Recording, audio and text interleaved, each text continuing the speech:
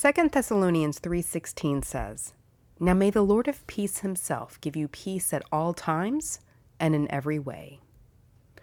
One of those ways is bringing peace to your metabolism. Did you know that praying brings our bodies, our nervous systems into a parasympathetic state?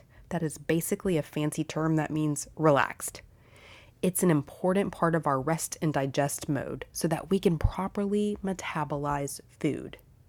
This is opposite from being in a sympathetic state, which is the stressed out fight or flight mode.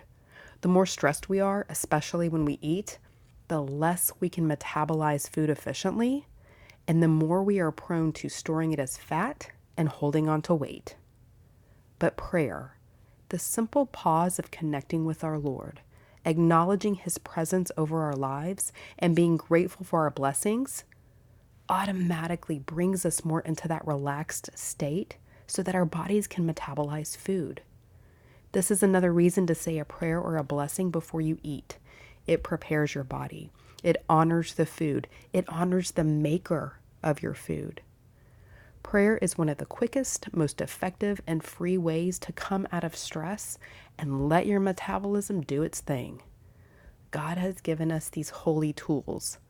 Let's use them. You can pray for a good metabolism, but you can also pray yourself into one.